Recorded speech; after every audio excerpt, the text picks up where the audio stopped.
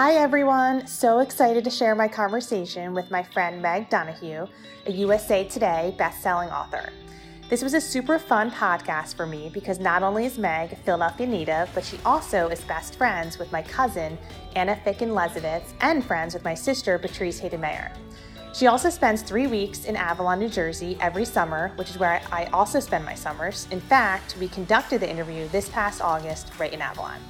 So quick background on Meg. She was born and raised right outside of Philadelphia in a town called Chestnut Hill, where she attended Penn Charter and then continued on to Dartmouth for college and Columbia University for grad school. Meg now resides in San Francisco with her husband and 3 beautiful young girls ages 10, 8, and 5. So throughout our conversation, Meg tells us all about her journey of how she became a writer of 5 incredible novels.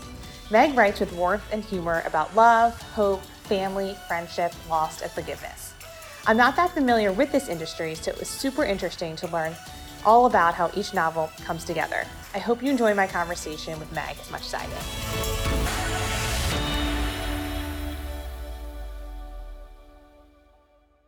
Welcome, Meg, to the podcast. Thank you. Thanks so much for taking the time.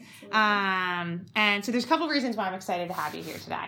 So number one is because I've only read one author prior to you, so Laura Vanderkam. She's a time management expert, but you're my very first fiction writer, and Great. I don't know a lot about your industry, so I'm so excited to learn more. Number two, I'm a huge fan of your books. I just was telling you that I was up late reading You, Me, and the Sea last night, and I just got off the phone with Patrice, my sister, and she said she finished it in 3 days, so anyone that's listening has to tune in. And then number 3, even though you currently reside in San Francisco, you were born and raised in Philadelphia, so I love when I have the opportunity to feature Philadelphia success stories. Number 4, you went to William Penn Charter, and for listeners that don't know, it's a high school in Philadelphia, Yeah. and that's where you met my cousin, Annie Ficken-Lezovitz, Yeah. and you're also friends with my sister, Patrice Hayden-Mayer, so shout out to Annie and Patrice for helping connect us. And number 5, we're here in Avalon, which is awesome. Yeah. So we both spent our summers here, and it's Friday, which is really exciting. Woo-hoo.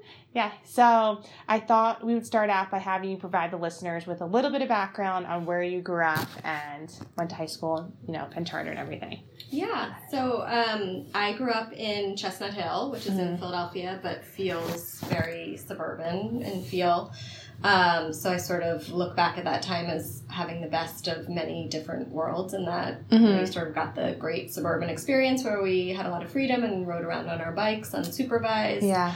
I also grew up riding horses, so I spent a lot of time at a barn and what felt like the country, although it was really actually very close to Philadelphia. And then my parents both worked downtown, and so we spent a lot of time in downtown Philadelphia going out to restaurants and plays, and so I felt like I got, this experience of a big city, the suburbs, and the country all rolled into one childhood. So really, I look back at it as a wonderful childhood and a great place to grow up. Got it. And then I always like to ask guests sort of what influence your parents had on you. Yeah. So my parents are both lawyers, and they both have a really strong love of the arts, and always have. And so I always think that, growing up with 2 art lovers as parents, and by art, I mean not only visual arts, but they were both big readers always. We always went to plays. There was always music playing in my house, usually classical music. Right. They're just very, very interested in the world of artists. And I think they're art collectors as well, but they're not, they couldn't afford, nor I don't know if, they really enjoyed going and discovering new artists. At like early points of their career. And so I think somehow that sort of filtered into me in some ways. And when I look back, I think that I was influenced by this at an early age of feeling like, an artist isn't just someone at the top of their game at the end of their career making bundles and bundles of money and in all the top museums. Like an artist starts out somewhere else in a small gallery, and, they get discovered and they end up in someone's home and influence their, that family's life and the different ways that artists, are part of the fabric of a family and someone's life. I love that outlook. Yeah. Really nice. Yeah, I really, wasn't something that obviously I was totally conscious of growing up, but I think looking back, I can see how that definitely influenced my confidence in becoming and believing that an artist was something I could be, a writer was something I could be. Yeah. So nice. And then also, my aunt has, until just a couple weeks ago, had a children's bookstore in Doylestown, Pennsylvania. Okay. And I spent a lot of time there growing up as well. So I think being around books all the time. Totally, sort of felt like books were part of our family along the way. Very nice. Do you have any siblings? I have an older brother. Yeah. Okay. Yeah. Got it. Yeah. Very cool. Okay, so moving on. So you did Penn Charter, Baldwin for a quick second, back to Penn Charter. And then you went to Dartmouth?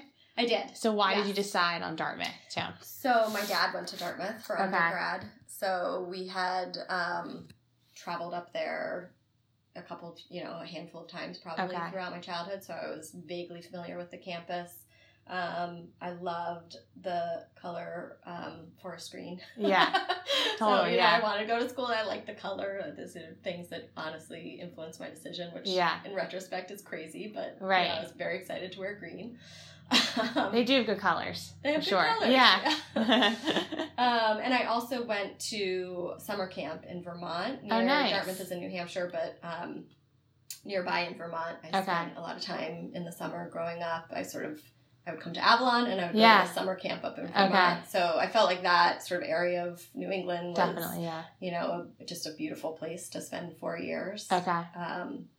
So I applied early to Dartmouth and got in, and so the decision was sort of made early and easily and relatively easily. So I ended up at Dartmouth, and I, maybe we're going to talk about this a little bit later, but I already knew at that point that I wanted to be a writer. Oh, you did? Okay. I did. Got it. And there was an option to be a creative writing major at Dartmouth, but I think I decided not to do that because I really wanted to have a sort of broader major. Got it. Okay. I could really read a lot of different things, and you could certainly do that as a creative writing major. Right. But I think just the idea of having sort of a broader education appealed to me. Okay. Got it. So I ended up majoring in comparative literature, which you choose American literature, and then you get to choose one other foreign literature to compare and contrast and study both. And I really wanted to go. Studying abroad is a big component of the Dartmouth education, and I really wanted to go to Italy. So I chose Italian literature. So I majored in comparative literature, studying American and Italian literature, and I took some creative writing classes as well, because it's kind of a major where you can create your own curriculum. Got it. Okay. I studied writing, and Dartmouth was a great experience, although I have to say, maybe because I was at Penn Charter for so long and just felt like such an important time of my life when I look back at my education, I think just as much of Penn Charter as I do of Dartmouth. For sure. Yeah. I'm the same way. Yeah. I love Notre Dame. And like, the friends that I've made, I have great friends from Dartmouth who I love dearly, but the friends that I have from Penn Charter are like family. Yeah. So nice. Yeah. Very cool. So then you went to Dartmouth, and just so the listeners know, you're 40 or 41? 41. 41. Okay, got it. So you're 41, so you went to Dartmouth. And then what happened when you graduated? Did you want to go back to Philly? Did you move to New York? I know those are usually the two places people move to. Yeah. So I actually went back to Philly for the summer to sort of gather my thoughts about what the next step was. Right. And I rode horses all through college. Oh, cool. I was on the equestrian team at Dartmouth. And so I rode all through college, came back to Philadelphia and taught horseback riding for the summer at a barn. And was just sort of trying to figure out my next move. Yeah. And a lot of my friends were moving to New York. I had a boyfriend who was in undergrad at Columbia at the time. So he was in New York. So everything was kind of like... going to New York. Pushing me to New York. Yeah. And I ended up... I can't remember what job website I found my job on. It was like, monster.com or something like that. I found this job that I applied for, which was to be an assistant at a literary agency, which I didn't even know what that was at the time. But I've since learned from a lot of different aspects what that means. And writers have agents just like actors have agents. Okay. Those are the people that negotiate their deals for them. Sure, so they broker the deals basically between the authors and the publishing house and their editors. So I didn't even know that part of publishing existed. I didn't realize there was sort of a middleman there. I just thought it was the publishing house and the writer. Got it. Okay. But this particular job was in the foreign rights department of a literary agency, and those are the people that broker the deals with foreign publishers. Okay. So it's, there's a lot to it, but that's sort of the simple version of it. And it was a perfect job for me because I had studied Italian and American literature, so it just really touched all of my interests. Fell into place. And made, I think, on their end, made a lot of sense why I would be a good candidate for this job as well, even though I had no experience in publishing. But it was the perfect first job. I loved it. I got the job, moved to New York, lived with Anna in Hell's Kitchen. Oh my gosh. A terrible, terrible apartment. Yeah. We can talk about at length later. But the cockroaches, like the whole experience. Yeah, it was all happening there. Yeah. But, obviously had so much fun. Too. Yeah. So I worked at that job at ICM, which is, it's a big talent agency, but I worked in the New York office in their literary department. Okay. For 2 years. Got it. And then somewhere in there, maybe about a year and a half into that job, I started thinking that I really wanted to go back to grad school for creative writing. And so applied to Columbia and ended up at Columbia after that job. For a Master of Fine Arts in Creative Writing. Okay. How old were you at that point? Like 24, 25? Oh, still. Okay. Oh, no, I'm sorry. 24. Yeah. 24. Okay. Got it. And how long was the grad school program? So the grad school is 2 years of classes. Okay. And then after that, they give you up to 3 years to finish your thesis, which is either a novel or a book of short stories. Okay. So for me, I was working on a novel at that point. And I can't remember how much of those 3 years I ended up using, but I met my husband in New York. Oh, nice. Okay. Around, really soon after I got there, broke up with the Columbia boyfriend. Right, yeah. And, same year met my now husband. And he ended up applying to business school in Chicago. Okay. And so we moved while I was still technically enrolled at Columbia, but I was done with my coursework. We moved to Chicago. I was writing there for a couple of years. Very cool. And got my degree, and then we moved from there to San Francisco. Which is where he's from. Okay, got it. So at that point, when you're fully done, the 2 years and the 3 years, you're at, 28 around, 29? Yep. Okay. Yep. Yeah, we got married when we were 28. Okay. Yeah. And moved out to San Fran. And you've been there ever since. A year later. Yeah. Okay. Yeah, so it's been about 12 years that we've been in San Francisco. Wow. Yeah. And you have 3 girls, right? 3 girls, yeah. They're 10, 8, and 5. 10, 8, and 5. Those are good ages. Yeah. Really good ages. A lot of fun. Is it true you have a daughter named Hayden? I do. Okay. Yes. I have to. Yeah. We just said, I was talking to Patrice, my sister, right before we were friends with. Yeah. And she was like, she named a daughter Hayden. Because my sister Patrice's son's Hayden. Yeah. My last name's Hayden. Yeah. So, yeah. It's a good name. It is a good name. It's a solid name. It's a solid name. Yeah. So she has a boy, Hayden, right? She's a boy. Yeah. Ours is a girl. Okay. Yeah. He's 2. Yeah. So, cute. Really cute. Yeah. Okay. So you moved to San Fran. And then, since we're on the topic of kids, I always like to bring that up with working moms too. So I'm 31 and a lot of my friends either just had their first baby or are thinking about it. So do you have any advice for someone that's just starting a family, I guess? Yeah.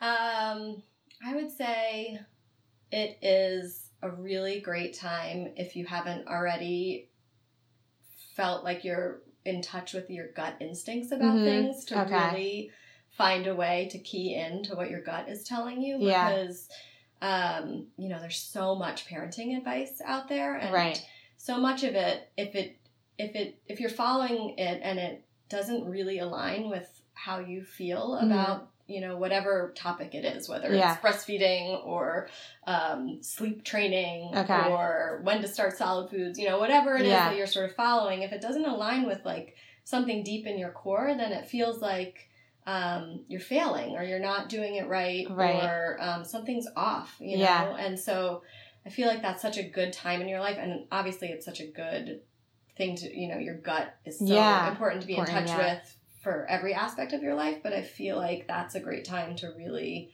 hone in on it and like figure out, you know, just because everybody is telling me to do this particular thing doesn't mean that it's right for me or my child or, you know, our lives at this particular moment. You know, to always like continually touch base with how you think you feel about it. And your that intuition, obviously sounds, it's much easier to say than do, because sometimes you don't know how you feel about it. And so you have to try things to figure out which one feels right. But, to never feel like just because you're not doing it the way your friend did it or the way the expert did it, that means that you've failed or you're doing it incorrectly. Like that's, you know, there's no one way to parent or to have a child or to raise a child or any of those things, you know. So trust in your gut. Trust your gut. Yeah, I like that. My mom was actually just saying that the other night. Yeah, because I was at dinner with some girlfriends and they both were, two of them were moms and they were kind of comparing things. I was telling my mom about it. My mom was like, there's no right or wrong. No. Yeah. There isn't. There isn't. You know, you can't walk in anyone else's shoes. You can only walk in your own shoes and figure out how you're going to do it. For sure. Yeah. So, okay, so you're in San Fran and you started having your kids. Yeah. So at what point did you publish your first book? So I published my first book in 2012. Okay. But wrote it really in, I think, 2010. Okay. And I had, in the years between finishing my degree and publishing the first book, I did like every kind of writing related job you can imagine. Okay, got it. So I was always writing creatively on the side, but I was also writing for websites, magazines. I started writing resumes for people, like through a larger company, and then started my own resume writing company. Oh, wow, okay. Basically anything that involved words that I could, you know, make some money at. I was doing. I was blogging. You know, I was just kind of like had my hand in a lot of different places trying to, you know, scrape together a living through writing. Through writing, and a friend of mine was an editor at HarperCollins, and I had her read my thesis for Columbia, which was a novel. Okay. But I had her read it because I wanted to pass and get my degree, not so much because I was like, I think this is the novel that I'd like to publish or attempt to have published. And but she had given me really good feedback and helped me, you know, think about the book in different ways years earlier when I was getting my degree. And then years later, probably around 2010, I think, she called me up and talked to me about a couple of ideas for books and seeing whether I'd be interested in putting together a proposal. Okay. And, so from that conversation, I ended up writing a proposal for this book idea about two old friends who are really sort of frenemies, but they've grown up together, and they get together much later in life to open up a cupcake business and how that affects their relationship and sort of uncovering old secrets. And it was a, you know, fun book about friendship, but also about how food brings people together. Sure, yeah. So I wrote a proposal for this book that included the summary of the book and a couple of chapters from each of the main characters' points of view. And this friend of mine who's an editor at HarperCollins made an offer on the book. And so I signed a contract to write the book. Which is, all of this is very different than the typical publishing process, which I know because I had, you know, worked at an agency. So I know typically the process is you write, especially for novels, more than nonfiction, you write a novel and then you send out that novel to agents and you try, basically your like first step is to land an agent. Right. So you send out your book to a bunch of different agents and hope that one of them says, well, really you send like a little bit of your book and hope one of them says, can I see the whole book? I like like that chapter. Got it. And then you sign with an agent. Who then maybe works with you on the book for a little bit. They're kind of your first editor. And then they send your book out to editors to try and get one of them to buy your book for their publishing house. So this was because I had worked in publishing, gone to Columbia, had a friend who's an editor, you know, kind of all a step ahead of the game. Connections. I was a little bit ahead of all of that. And so wrote that first book for her. And then after that book, I subsequently got an agent who has since negotiated my deal since then. Oh, but very nice. Sort of like it's not the typical route to get it not published. Got it. And just so listeners know, what sort of genre do you focus on, and why did you decide to? Yeah, so most people, like booksellers, describe my books, and I would say my editor probably describes my book as women's fiction. They all have very strong female protagonists. They tell stories about the lives of women. They're contemporary novels. It's not historical fiction. And it's not romance, but my books do tend to have some sort of romantic element to them, but they're not like typical romance books. Okay.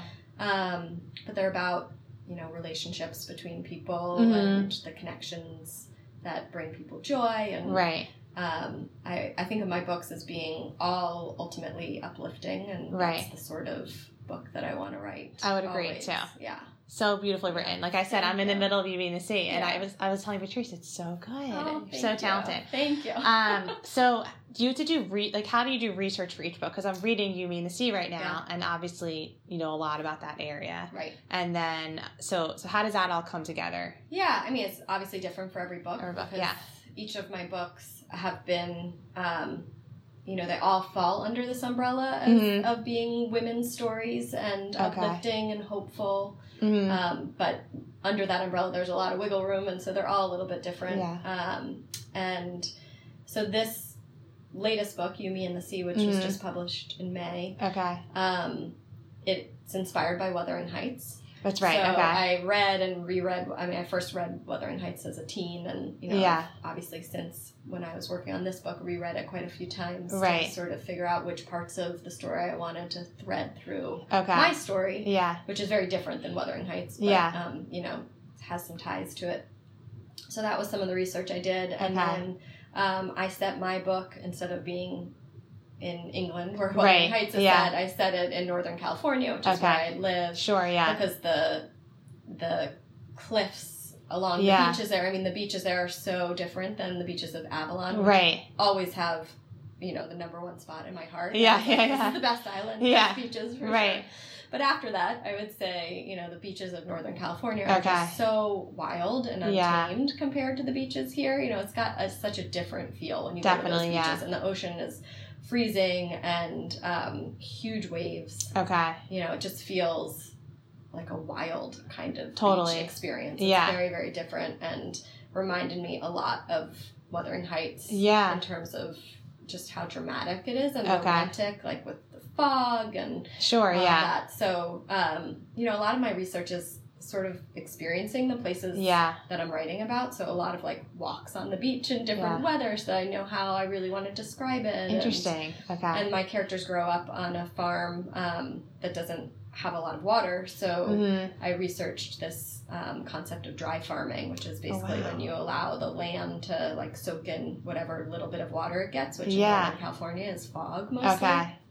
And there are some rainy months, but there's a lot of many months of dry weather, so it's like figuring out how to basically till the land so that it holds the water like a sponge even through those dry months without having any sort of man-made irrigation in place. That's so interesting. So like that's not something I grew up in Chestnut Hill. Right. Yeah. So that, took some research to find out about, more about, and I think works as a really good metaphor. I find that's the amazing thing about researching books and really getting into this almost sort of like meditative state when you're thinking about the stories is how you'll be researching something that feels like kind of concrete, like dry farming, and all of a sudden it feels like a metaphor for your story in ways that you didn't even realize it was going to. And, like when I was writing All the Summer Girls, which is set mostly here in Avalon, there are parts of that story that are also set in San Francisco. And I had never before that, even though at that point I'd been living in San Francisco for like 5 or 6 years, I had never before that thought about the similarities between San Francisco and Avalon. But as I sat down to write and really think about those places, I started to realize, like, this is a 7-mile island.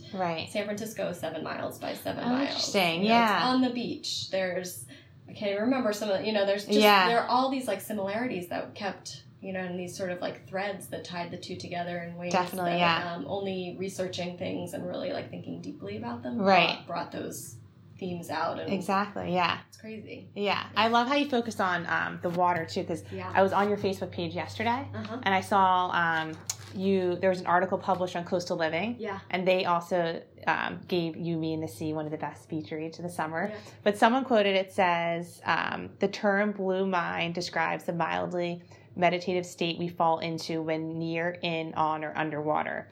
It's antidote to what we refer to as red mind, which is the anxious, overconnected, and overstimulated state that defines the new normal of modern life. Mm-hmm. So, and I never knew that it's really true that research shows that being near water both inspires and soothes people. Yeah, absolutely. Yeah. I know, and that's the kind of thing that comes out of research. I think there are these things that you maybe don't put words to, but you intuitively know, right? Yeah. Like there's, maybe you haven't thought super deeply about why it is you love Avalon, but as soon as you start to think, why is it I love Avalon? Why is it I love going to the beach? And you're imagine as a writer, you're like sitting at your desk trying to really get to the heart of what it is that makes a place special, makes you feel connected to it. Those are the sorts of ideas that start to surface as you're researching, or just from your own experience, they start to like come to you that every time I'm near the water, I feel uplifted, or I feel peaceful, or it makes me feel inspired to like make a change in my life. Definitely, Like, why is that? Why is that? It's like exciting to think about what is it that makes you feel these different emotions? Yeah. So cool. So within the past, I think I read you've written 5 books in the past 7 years? Yep. Okay. Yes. So you wrote your first one, and then how long does it take in between each novel? Like, what's that, lag time? Normally, it takes me about a year to write a book. Okay. And then I submit it to my editor, and we work on it together for 2 to 3 months, I'll say. Okay, got it. And then there's about another 9 months after that. Got it. Before it's published. Generally, it's like start to finish 2 years. But about a year of that is me really writing the book. And then about a year is kind of working on the other aspects of what it takes to publish a book. Got it. Okay. So my books have generally come out about 2 years apart. But it's different for every writer. There are some writers who, obviously write quicker, and some who take 10 years per book. Okay. And there are some books that, need to come out at a certain time because they're topical, and my books generally, like, it's just whatever feels best for, the timing. Got it. Okay. Is how we work it out. And one question I had too is because obviously you have 3 little ones. Mm-hmm. So how do you balance that? So having kids and your husband, and then also writing these novels. Like, how does that work? I never, when I was growing up and wanting to be a writer, I never thought about how it would, be a great job to be as a parent as well. I think that's something that people who grow up maybe wanting to be a teacher sometimes think about, like, being a teacher is such a great way to, you have such good balance to raise a family as well. But, it wasn't anything that ever came into my thoughts, but as it turns out, it's a great job to have as a parent, because I make my own hours. Sure, yeah. Obviously there's times where everything feels like crunched and there's not enough hours in the day, but generally speaking, it's, very flexible job. Okay. Got it. So, most of the time it feels like a wonderful balance. Yeah. But it's funny because when I first started writing and publishing novels, my kids were so much younger, and some not even born yet. Right. Yeah. So I would have a babysitter come like a few hours a day, maybe 4 times a week. Okay. And that small amount of time was the time that I had to write, and I knew, like, the second babysitter got there, I left, because at the time I didn't have any writing space in the house, really. Okay. So I would leave and I would walk down the street to a cafe and sit down in a cafe and write for 3 hours, and then come back and take back over, mom duty. Okay. And I got a lot done during that time. I felt so efficient because I had such a limited amount of time. Yeah. And now I feel like, with my youngest being 5, so she's starting kindergarten in the fall, but even before that, this whole year, she's been in like a pretty full-time preschool. Okay. So suddenly I have quite a few hours every day. Yeah. No need for childcare in addition to that, and I squander it. Like, somehow, I feel like I was so much more efficient. That's so funny. When I only had a few hours, but now I have all day, and it's like, I have all day. I can, prioritize doing the shopping first, or doing the laundry first, or going to the gym first. I can prioritize all these other things that I didn't used to have time to do, really, or at least, I would just make time when I had a child with me and go do those things and only use my work hours as work hours. Yeah. Okay. So it's, in some weird ways, it should be easier now, and in a lot of ways it is, for sure. But right. in other ways, I feel like it's almost gotten harder. Yeah, that's so interesting. I'm less efficient with it. But I have more of it, so more it's of okay. it. Right, got it. Balances out. One question I forgot to ask too. When you first started, did you were you afraid to like expose your work to the world? Were you like, are people going to like this? Like, what was that feeling of when your first book did get published? Right. Definitely mixed feelings about it. I mean, in some ways I was definitely very nervous about it. And, you know, it feels like people compare it to having a baby. Like there's this long gestation period where it's such a private experience. And then all of a sudden it's like out in the world. And you're kind of, it's not in your control anymore, whether it's going to be well received or not. Well received. And that's very scary. Okay. But I think one of the things that has always helped me and continues to help me, because honestly those feelings don't go away. Okay. You know, book 1 to book 5, like still similar nervousness and anxiety. Right. I will go online and read reviews of books that I love. Okay.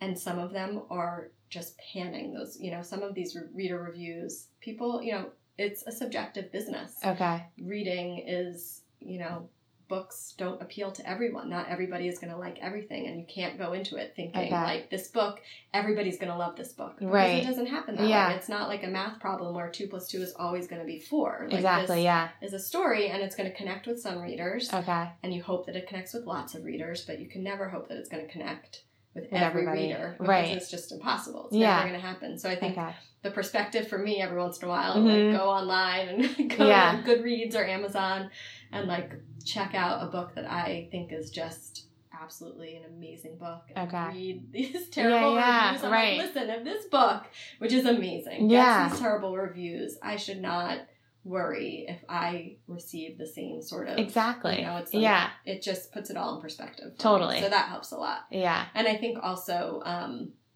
the experience of working on the business side of publishing at a literary agency. At that time in my life, most of the reading I had done was like the classics and you know, I didn't at that time in my life before taking that job, I really didn't read a lot of commercial fiction or fiction that ends up necessarily on the New York Times bestseller list or you know, more sort of popular fiction. I felt like it was all these classics. And so even though I wanted to be a writer, I think it also terrified me because I didn't have the confidence that I could ever write this kind of books that I read. Right. And then I started working at this publishing agency and became much more in touch with the whole world and spectrum of books that are published to every reader's tastes and you know, all of these different kinds of stories and diverse stories and stories with different tones and light, happy reads and heavy, poetic, lyrical books. And, you know, there's so many books out there.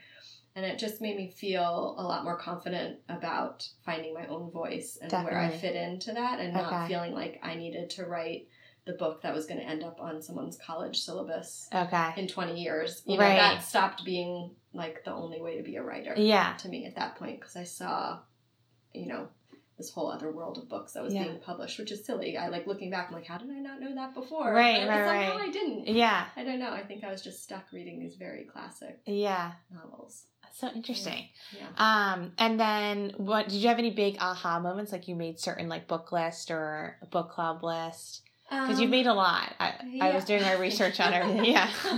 I think, well, let's see. My first book was a Boston Globe bestseller. Okay. And that feeling of like that was the first time a bestseller got to be associated with my name. So that's really cool. Yeah. Really, really great.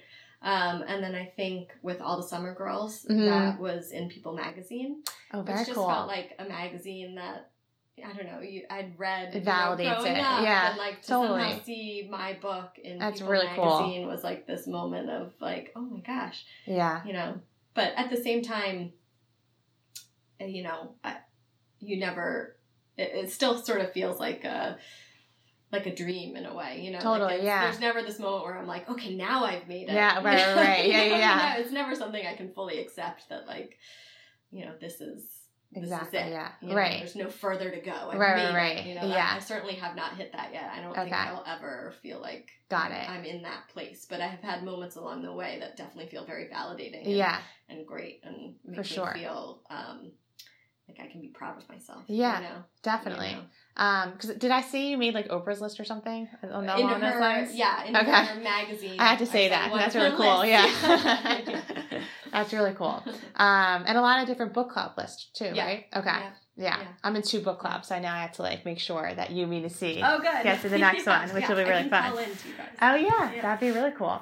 I'm trying to think if I missed any questions that you might get, because I think your industry, people don't know a lot about like how the whole process works. So if there's anything I missed that you want to let the listeners know, let me know. But I feel like we kind of covered a lot. So moving on a little bit, I always kind of ask all my guests some different like life questions. Sure. So, when you think of the word success, who do you think of? And it can be more than one person. Yeah. I have such a broad sort of definition of success. For me, it feels like, success is less important, or maybe just synonymous with finding your own personal happiness. Okay. And, that's how I think about it. And so it's so personal that I feel like, for the most part, most of the people that I know, luckily, they're all killing it in their own way. And I feel like they're all successful, like whatever path they've chosen. There aren't a lot of people actually not that I would name them right now, but there aren't a lot of people that I could even name to be like, that person in my mind is not successful. Right. I guess I just think about it a little bit differently. Yeah.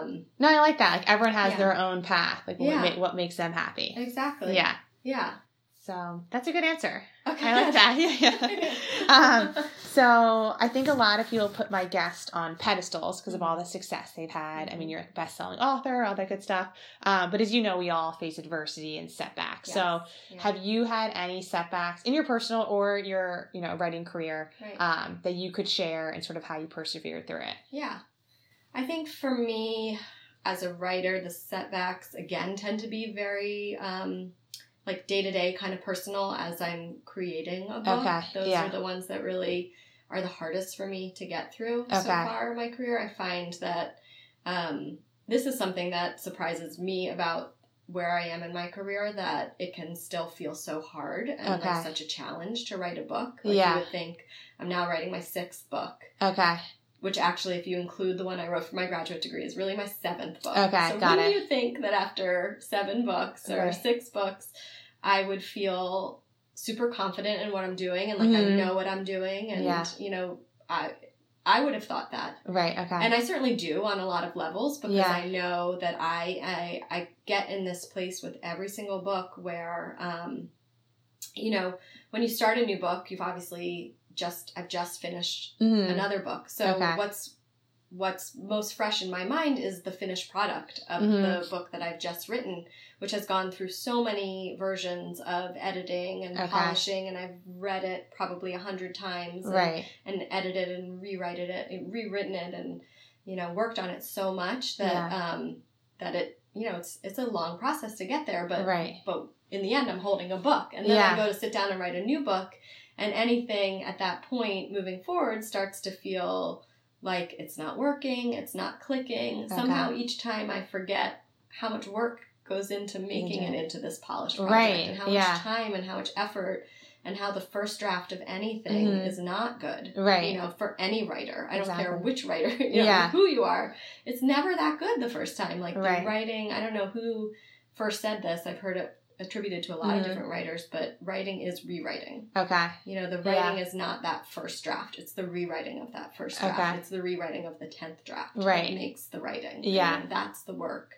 And so that, even knowing that, I still have really tough weeks and sometimes tough months. Yeah. Of feeling like the book isn't going anywhere. Okay. I've lost my ability to do this. Okay. And my confidence really takes a hit. Right. So I think those are the setbacks that I find myself experiencing. And they're very personal. They're very like internal, like me against me. Right. Kind of struggles. Yeah. Where the only thing holding me back is myself. Okay, got it, yeah. And the only thing I can do is sit my butt in that chair another day and keep working. Right. And, like, have the discipline to keep doing it, even when it feels like it's going nowhere. Right. Because there's a long period where you're writing kind of in the dark. And you don't necessarily like in your know hole. where it's going. Yeah. You're in your hole. Even if I, have an outline for the book, either in my mind or I've written down an outline. Even with an outline, there's so many pages to go in between those, like, key plot moments that, that you can really struggle within. And definitely, it can feel there are days where I feel like I'm failing. Okay, yeah. And so those are tough. But the flip side is there are days where I feel like I'm getting it, and I made a breakthrough, and those completely make up for the days that I feel like I'm failing. The peaks and valleys. Exactly. Yeah. Exactly. Yes. Luckily, the peaks feel good enough that it's worth weathering the storm to get there, No, I'm glad you shared that, because right now, like, obviously you mean the seas everywhere, and you're doing book talks and everything, so it's good for listeners to know that, there's a lot of dark times before that. Absolutely. Yeah. For sure. Yeah. Another thing I talk about is the art of listening. So I think that listening can be really difficult. I'm still trying to learn how to become a better listener. So how do you make sure to listen and take feedback from your readers? I think part of being a writer is being a listener, to the world in general. Yeah. And, not just listening with your ears, but visual, being observant as well, being thoughtful. And so you can't be a writer and only be the talker, right? Like you become a writer because you're interested in, like, what other people are saying and how other people live and what their stories are, and you're very curious about the world and other people's lives. So I think the profession itself lends itself to listeners, right? But in terms of readers' feedback, I think kind of going back to what I said about advice for new parents, really finding your gut feeling about things and knowing sometimes readers' feedback is so valuable and really helps me know what readers are connecting with my writing, whether it be something as specific as saying, like, I love her dialogue, and like taking in that positive feedback and thinking about putting more of that into my next work, or just generally feeling like I love when she writes about animals and that sort of thing.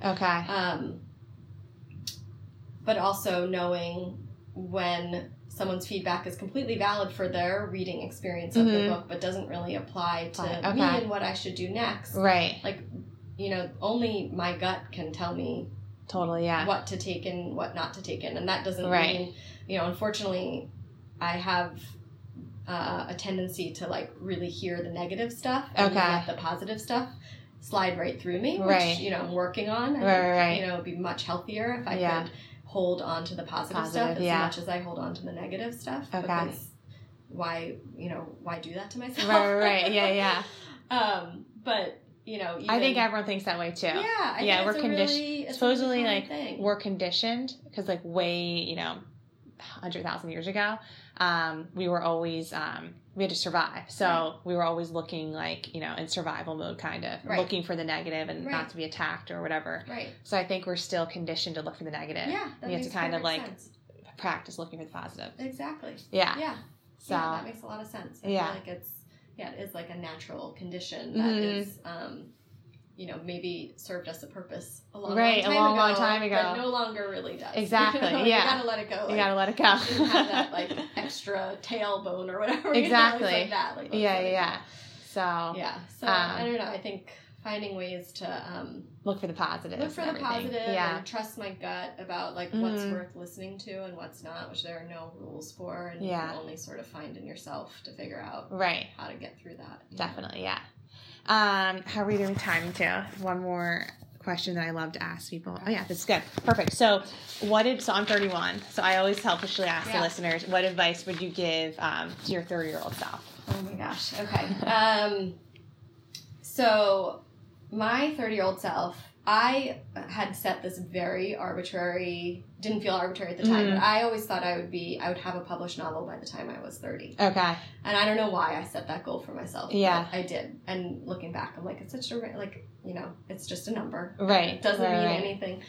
And I didn't have a book published by the time I was 30. So I think that was a disappointment. I felt a little disappointed in myself and wondering, you know, where that dream was going to go from there.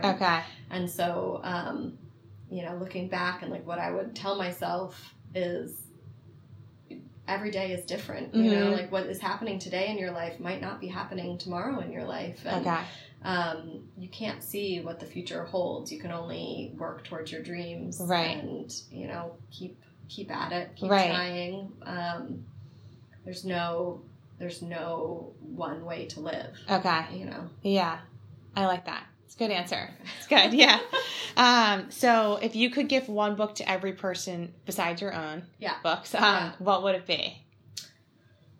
So I think as a writer, this is a particularly hard one to answer because if I thought there was one book that would like serve someone for the rest of their life, I couldn't even be a writer. Definitely, you know? Like, you know, it's like there's the whole reason I want to write is because I believe there are so many stories to be told, and there's no like putting one above another one or like one answer to one person. But that said, I'm still going to give you an answer because I still feel like I should. And that would be, I think, at this moment in time, I read at some point this year Becoming by Michelle Obama. Yeah, I read that too. And I just felt like she had so many amazing life lessons to share with people. Yeah. She's such an empathetic person, cares so deeply about others and is so grateful for where her life has taken her. And she's such a, you know, she talks a lot about like motherhood and work-life balance and all of those sort of hot topics. And she is, I'm sure she would say that she's, you know, still working it out, and that's the whole point in the book, right? It's called Becoming.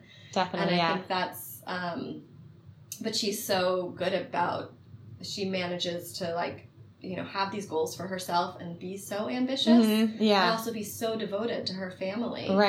And so grateful for how far she's come. I know. I just was in such admiration of her, and I just thought her story was so specific because obviously she ends up in the White House. But so universal. At the same time, and just such a wonderful read for mothers and daughters and husbands and definitely sons. It was really everyone. good. I really, really love that book. So I loved feel it. Like that would be, and I think I fully believe in the idea. The last book I wrote was called Every Wild Heart, and a lot of that book was about how people change over time.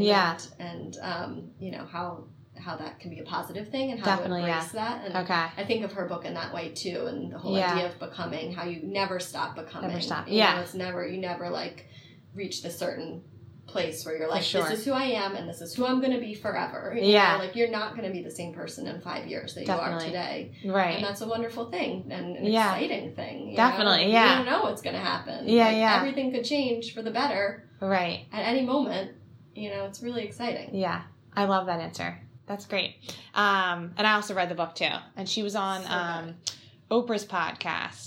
For listeners that, you know, might not have time to read the book, she gives a really good interview with Oprah and kind of, you know, summarizes everything that she said in the book. So it was great. I actually listened to her. I did the audiobook of that. Oh, you did? Okay, and I listened to it and she narrates it. And it's like, it's just she narrates it? That's cool. It's so nice to like spend all that time with her. With Michelle Obama, At the end, I was like, she's my best friend. We're going to go for coffee. Definitely, I love that. Okay, so where can everybody find you? And I'll link all your books in the show notes and everything, but where can they follow you so they can get, you know, keep updated on any new books you have and everything? So I have a website. It's megdonohue.com, and it's Donohue. And on there somewhere, I think towards the bottom, you can sign up for my newsletter. Oh, nice. So I send out sort of updates about what I'm working on. Sometimes my books, you know, the ebooks go on sale at various points. So I try and send those out to people on my mailing list. And then I'm also on Facebook. Meg Donohue. And Instagram. Meg Donohue SF. Perfect. That's my handle. I'm all over. You're all over. Awesome. Can't miss me. That was great. Thanks, Meg. High five. Thank you. I like it at the end. Hi, everybody. Thank you so very much for taking the time to listen to High Five Success Stories. To learn more about the podcast, feel free to follow me on Instagram. My handle is @High5Success, or on Facebook, you can like High Five Success Stories with Steph Hayden. Or I'm also on Twitter. My handle is @High5Hayden. And lastly, you can subscribe to the newsletter on my website, www.stephhayden.com. And if you get a second, I would really appreciate it if you could rate the podcast on iTunes. Thanks so much.